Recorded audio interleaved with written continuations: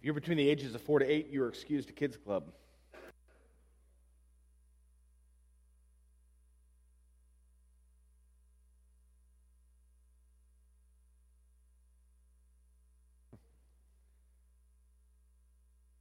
What authority do you have to do this?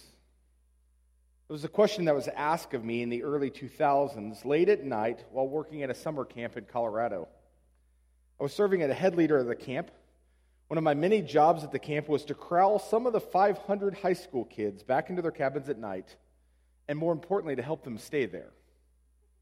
But on this particular night, we had a rowdy group of guys from Texas who were pretty bent on climbing the bell tower all night long and ringing the bell. This required not a whole lot of sleep for us. And we caught them 3 or 4 times, and every time we caught them, the more bent out of shape they became about it. What authority do you have, they would ask. And then what they would lean into here is, why do you get to make the rules and not us? Why do you get to make the rules? Now, I would laughingly tell you that many times at camp we would laugh that if the teenagers ever got organized and together, we'd get run over quickly. Well, there weren't very many adults in charge. But they always wanted to know why we made the rules and not them.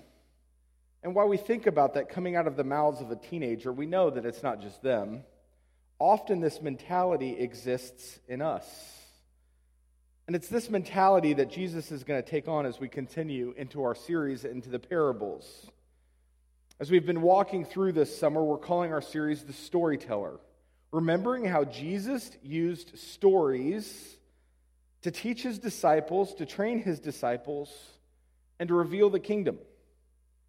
And in so doing, Jesus is teaching us, and he is training us about the kingdom. So if we've walked through this, we've seen Jesus teach, and we've saw how the kingdom of the Father is opposite of the kingdom of this world, and all the values are different than the values of the world.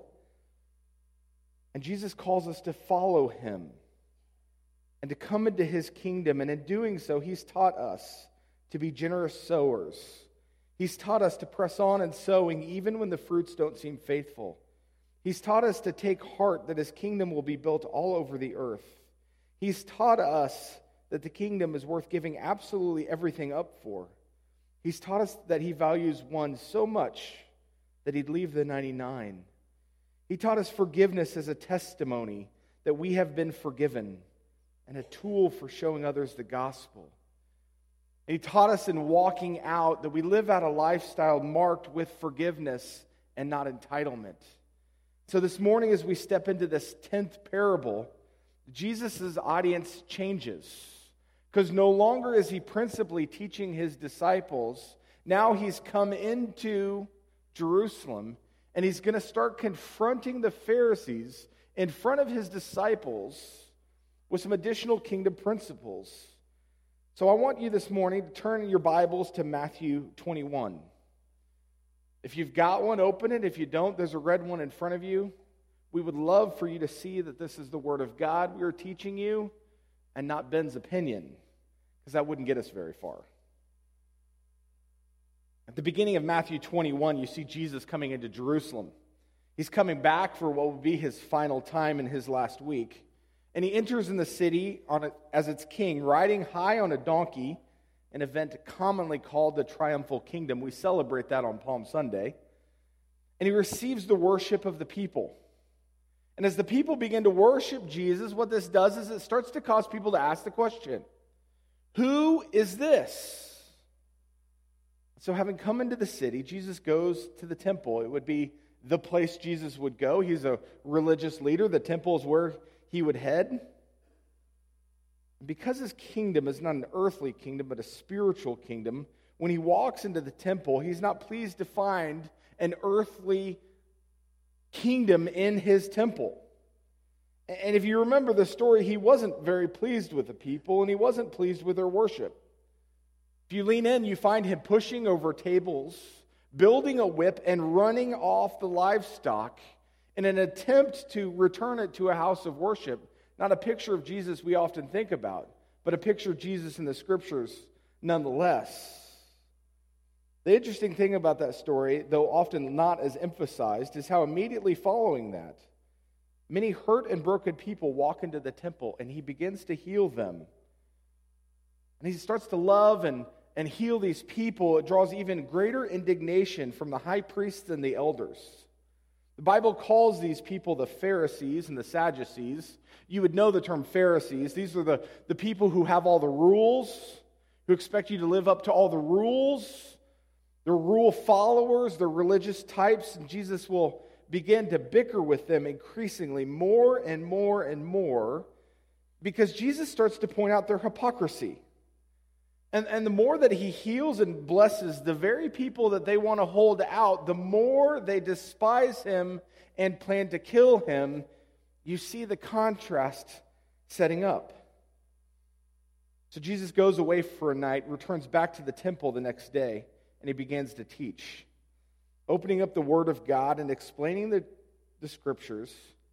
And again, the religious types appear, this time with a question. The same question that I got from high school kids. By what authority are you doing these things? Who gave you the authority to act like this? So Jesus puts a question before them. Where did the baptism of John the Baptist come from? Did it come from heaven, or did it come from man? Now to you, you've probably never considered the question. It's probably not something you ponder on, but it's an intentional question Jesus is asking to strike to the heart of these men. Because what he's doing is he's challenging them, he's challenging their social structure, and he's created a great quandary for them. Because here you have a group of men who like to follow rules, but who like to be appreciated by the crowd. And so when they start to ponder this, they wonder, if we say his baptism came from a man, then the crowd will reject them. And that's not what they're interested in. Just as a side note, if you want to follow somebody who's worried about the crowd, it's not a good guy to follow. You don't follow the crowd's opinion. Crowds don't make great decisions for themselves. That's just a sidebar. They're afraid of the crowd, so they don't want to make the decision that they know to be right, but they can't say it comes from God because that legitimizes John the Baptist. But more than that, it reveals the shortcomings of their own ministries. So they don't know how to answer. So having two answers they don't want to give, they give the only thing they can say: we don't know. And in response to that, Jesus gives them this parable this morning, the context for our 10th parable in Matthew 21, 28 through 32. Matthew 28. And what do you think? A man had 2 sons, and he went to the first and said, "Son, go and work in the vineyard today." And he said, "I will not." But afterwards he changed his mind and he went. And he went to the other son and said the same. And he said, And he answered, "I go, sir." But he did not go. Which of these 2 did the will of the Father? Now in this parable, Jesus is setting up 2 contrasting pictures. A son who says he'll go into the field and then who says he will not go into the field and then goes and serves faithfully. And a son who says he will not go, or says he will go and then chooses not to. The question that Jesus poses is, who did the will of the Father? Who's honoring God? And that brings to bear the second contrast put out in that same parable. The John the Baptist, who did not look the part but was faithful, and the Pharisees, who outwardly looked the part but were not faithful. And we're going to continue to lean into that. But first we have to appreciate that you have a father who owns a vineyard, which is the most common agricultural job of the day, and he talks to both of his sons, and he sends them to the field, and both of these sons, both of their responses would have absolutely offended Jewish sensibilities. You see, the first son was openly disobedient. His denial of working for his father would have been viewed not as a son making a poor decision, not unlike all the times as a child that my mom would ask me to clean my room and I'd choose not to. It's actually far greater than that. No, this kind of rejection would have been seen as an outright rejection of his Father, a denial of his very person. It would have been unthinkable. So no doubt, hearing this parable, when Jesus describes this first son, that this would be the son that you would not relate to. For he clearly would be the lost one. This would be the black sheep of the family. You'd want nothing to do with this guy. So when Jesus moves on to the second son, no doubt these religious types, these Pharisees and Sadducees, start to nod with approval. This is the guy they're going to like. This is going to be the right answer. His father asked him to go into the field, and he was compliant. He agreed to go. He honored his mom and his dad.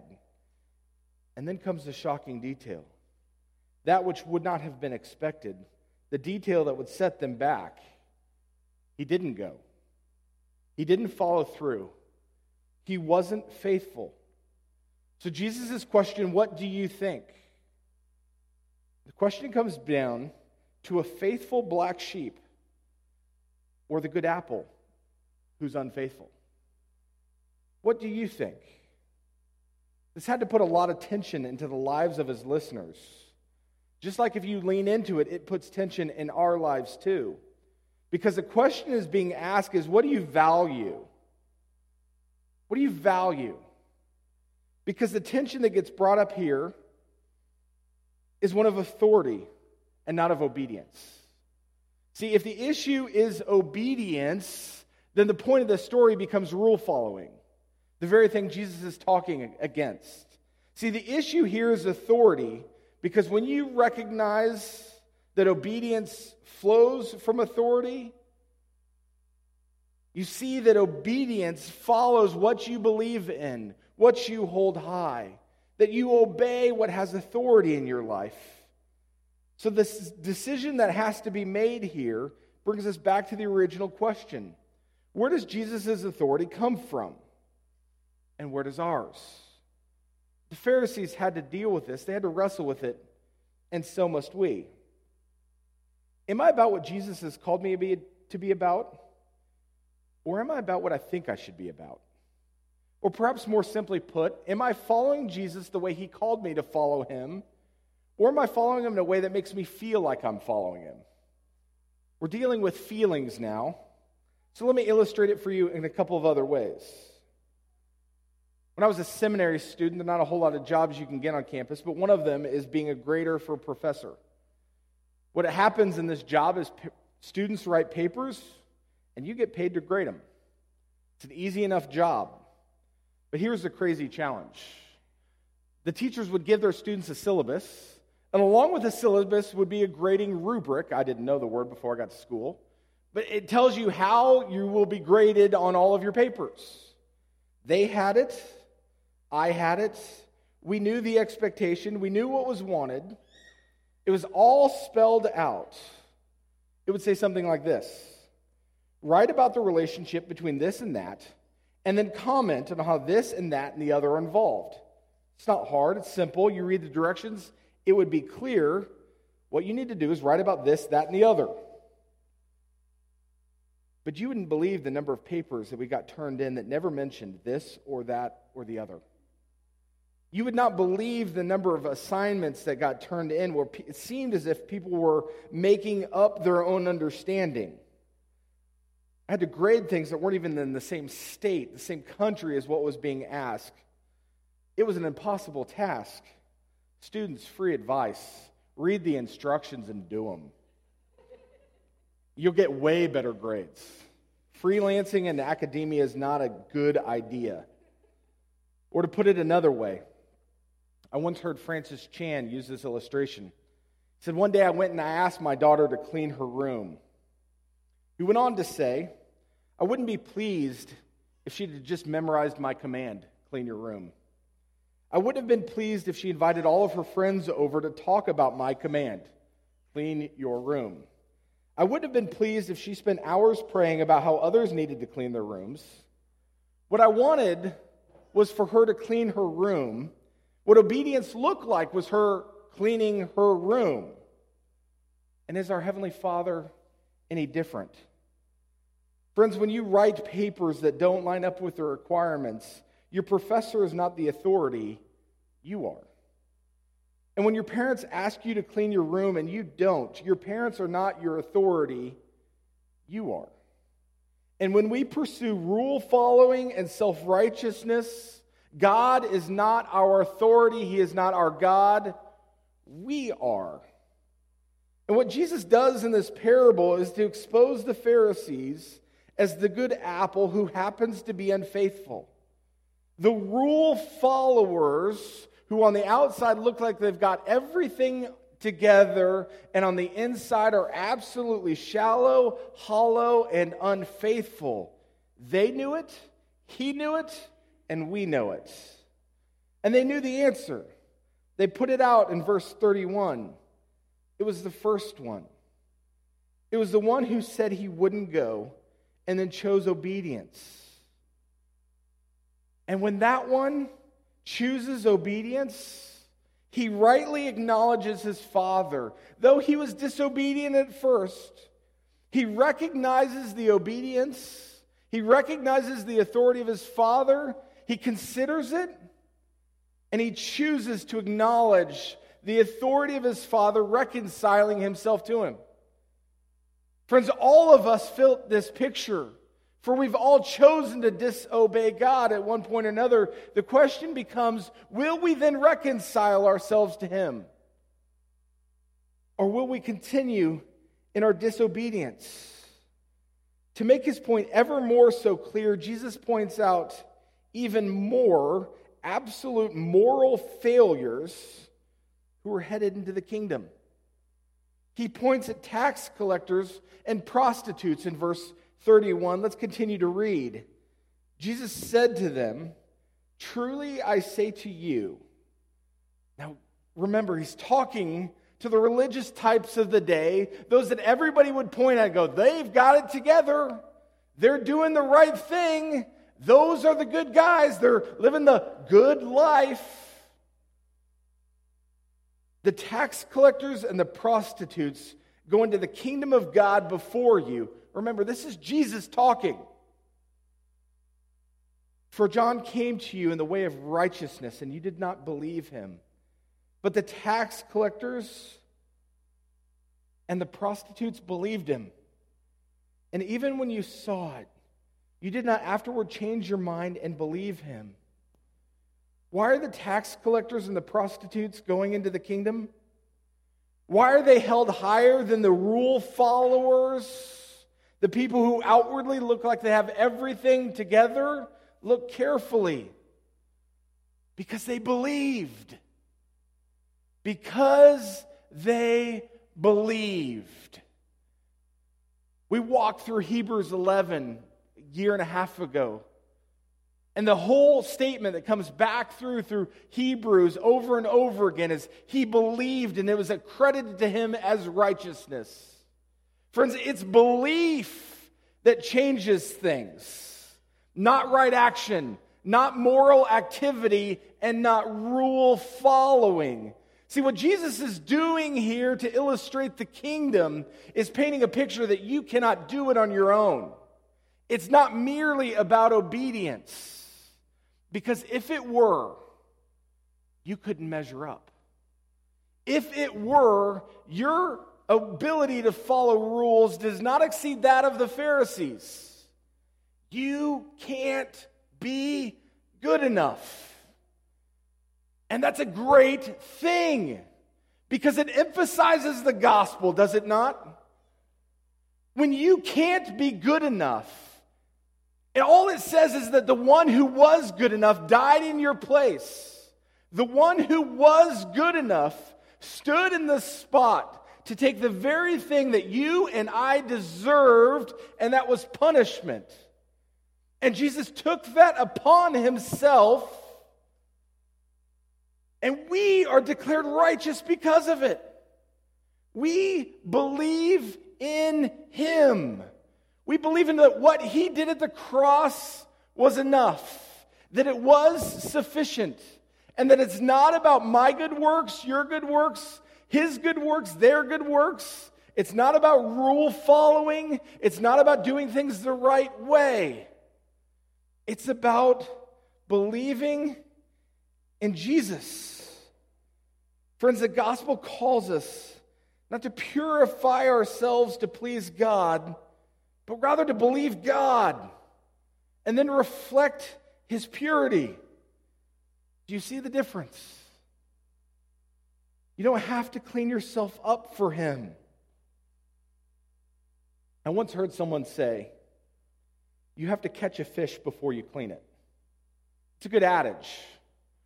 For you couldn't clean a fish before you catch it, and the same is true with the kingdom. The fish has to be caught first before it's clean. A cleaned fish before it's caught is a dead fish. And it wouldn't be worth eating. We believe in Jesus. And in believing in Him, we are caught. And then He works to purify us. It's not our works. It's not even our obedience. It's Jesus.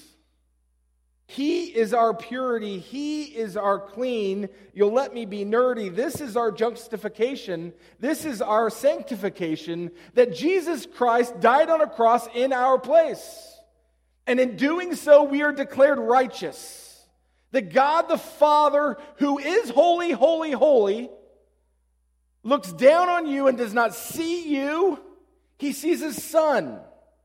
So your attempts to be righteous, your attempts to act like you could live in such a way to earn God's favor, mock the cross. They say the blood is insufficient. Friends, let us not be guilty of that. Let us lean into the gospel of Jesus Christ, where we recognize that our purity comes not from our outward obedience, but from Jesus. And then let us live a life called to reflect His glory and His purity to the world. See, that's what Jesus is training His disciples to do. Not be good moral men, but to come to Him and reveal the kingdom to the world, that the world would know the Father, and the world knows the Father when we reflect Him. That's what's going on as Jesus is teaching them about the kingdom principles. He's training them. And He's fighting back on everyone who will distort the gospel. He's fighting back on these religious types who want to assert, this is good enough. This is right. Look at me. I follow the rules. Jesus says no. Where does your authority come from? Friends, when we make it about what we can accomplish, when we make it about what we can do, our authority comes from us. And that is entirely dangerous. When we lean into the gospel and we live, capitalizing on several weeks of teaching, as forgiven people, recognizing that the debt that we owe our Father is in the billions upon billions, and we live as people who are forgiven, so we can forgive, that reflects the gospel. And that denies our self-righteousness. And it makes Jesus our master.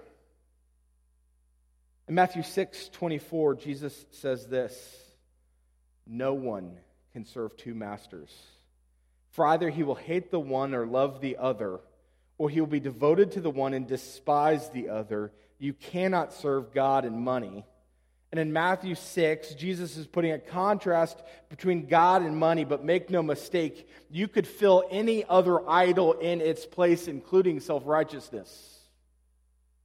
You cannot serve your own desire for self-righteousness and serve Jesus. You will love one and hate the other, be devoted to one and despise the other. Friends, what we have in the gospel, what we have in the Bible, is a call to die to yourself and to live for Jesus Christ. To appreciate that what he did at the cross is more than sufficient than anything you'll ever think, do, or accomplish. It covers it all. Don't make the mistake of thinking that your righteousness, your works, and your accomplishments can please God. Nothing pleases him but faith. And faith comes in believing in Jesus, the Son of God, who died in our place. Your righteousness cannot exceed that of the Pharisees. Jesus made that clear in the Bible. We cannot be good enough. We cannot earn our way in. Jesus confronts the Pharisees with this passage, and teaching the kingdom principles, he leans in pretty heavy. And for the next two parables, he's leaning on the Pharisees a whole lot further to reveal distortions of the gospel, to reveal distortions of the kingdom that we're going to keep walking into as we finish out our summer series. But hold on to this.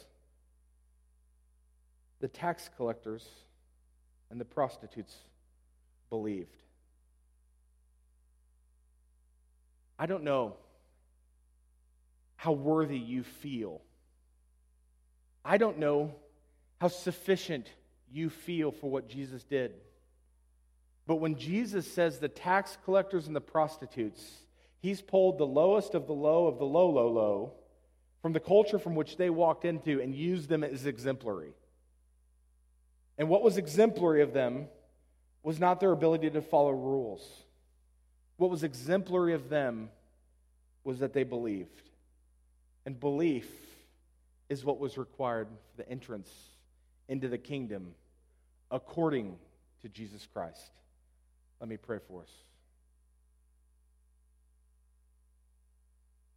Righteous Father, thank you for your word, that we hold it high and we hold on to it and cling to it.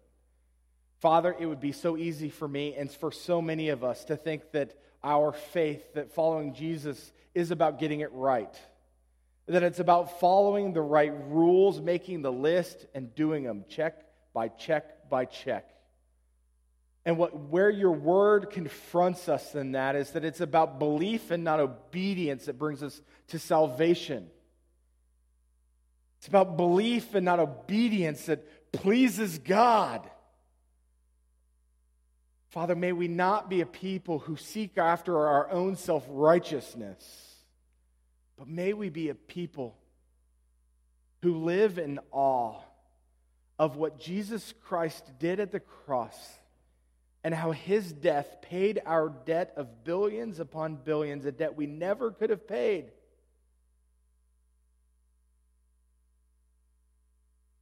Father, may we accept the teaching of your Son that our righteousness will get us nowhere.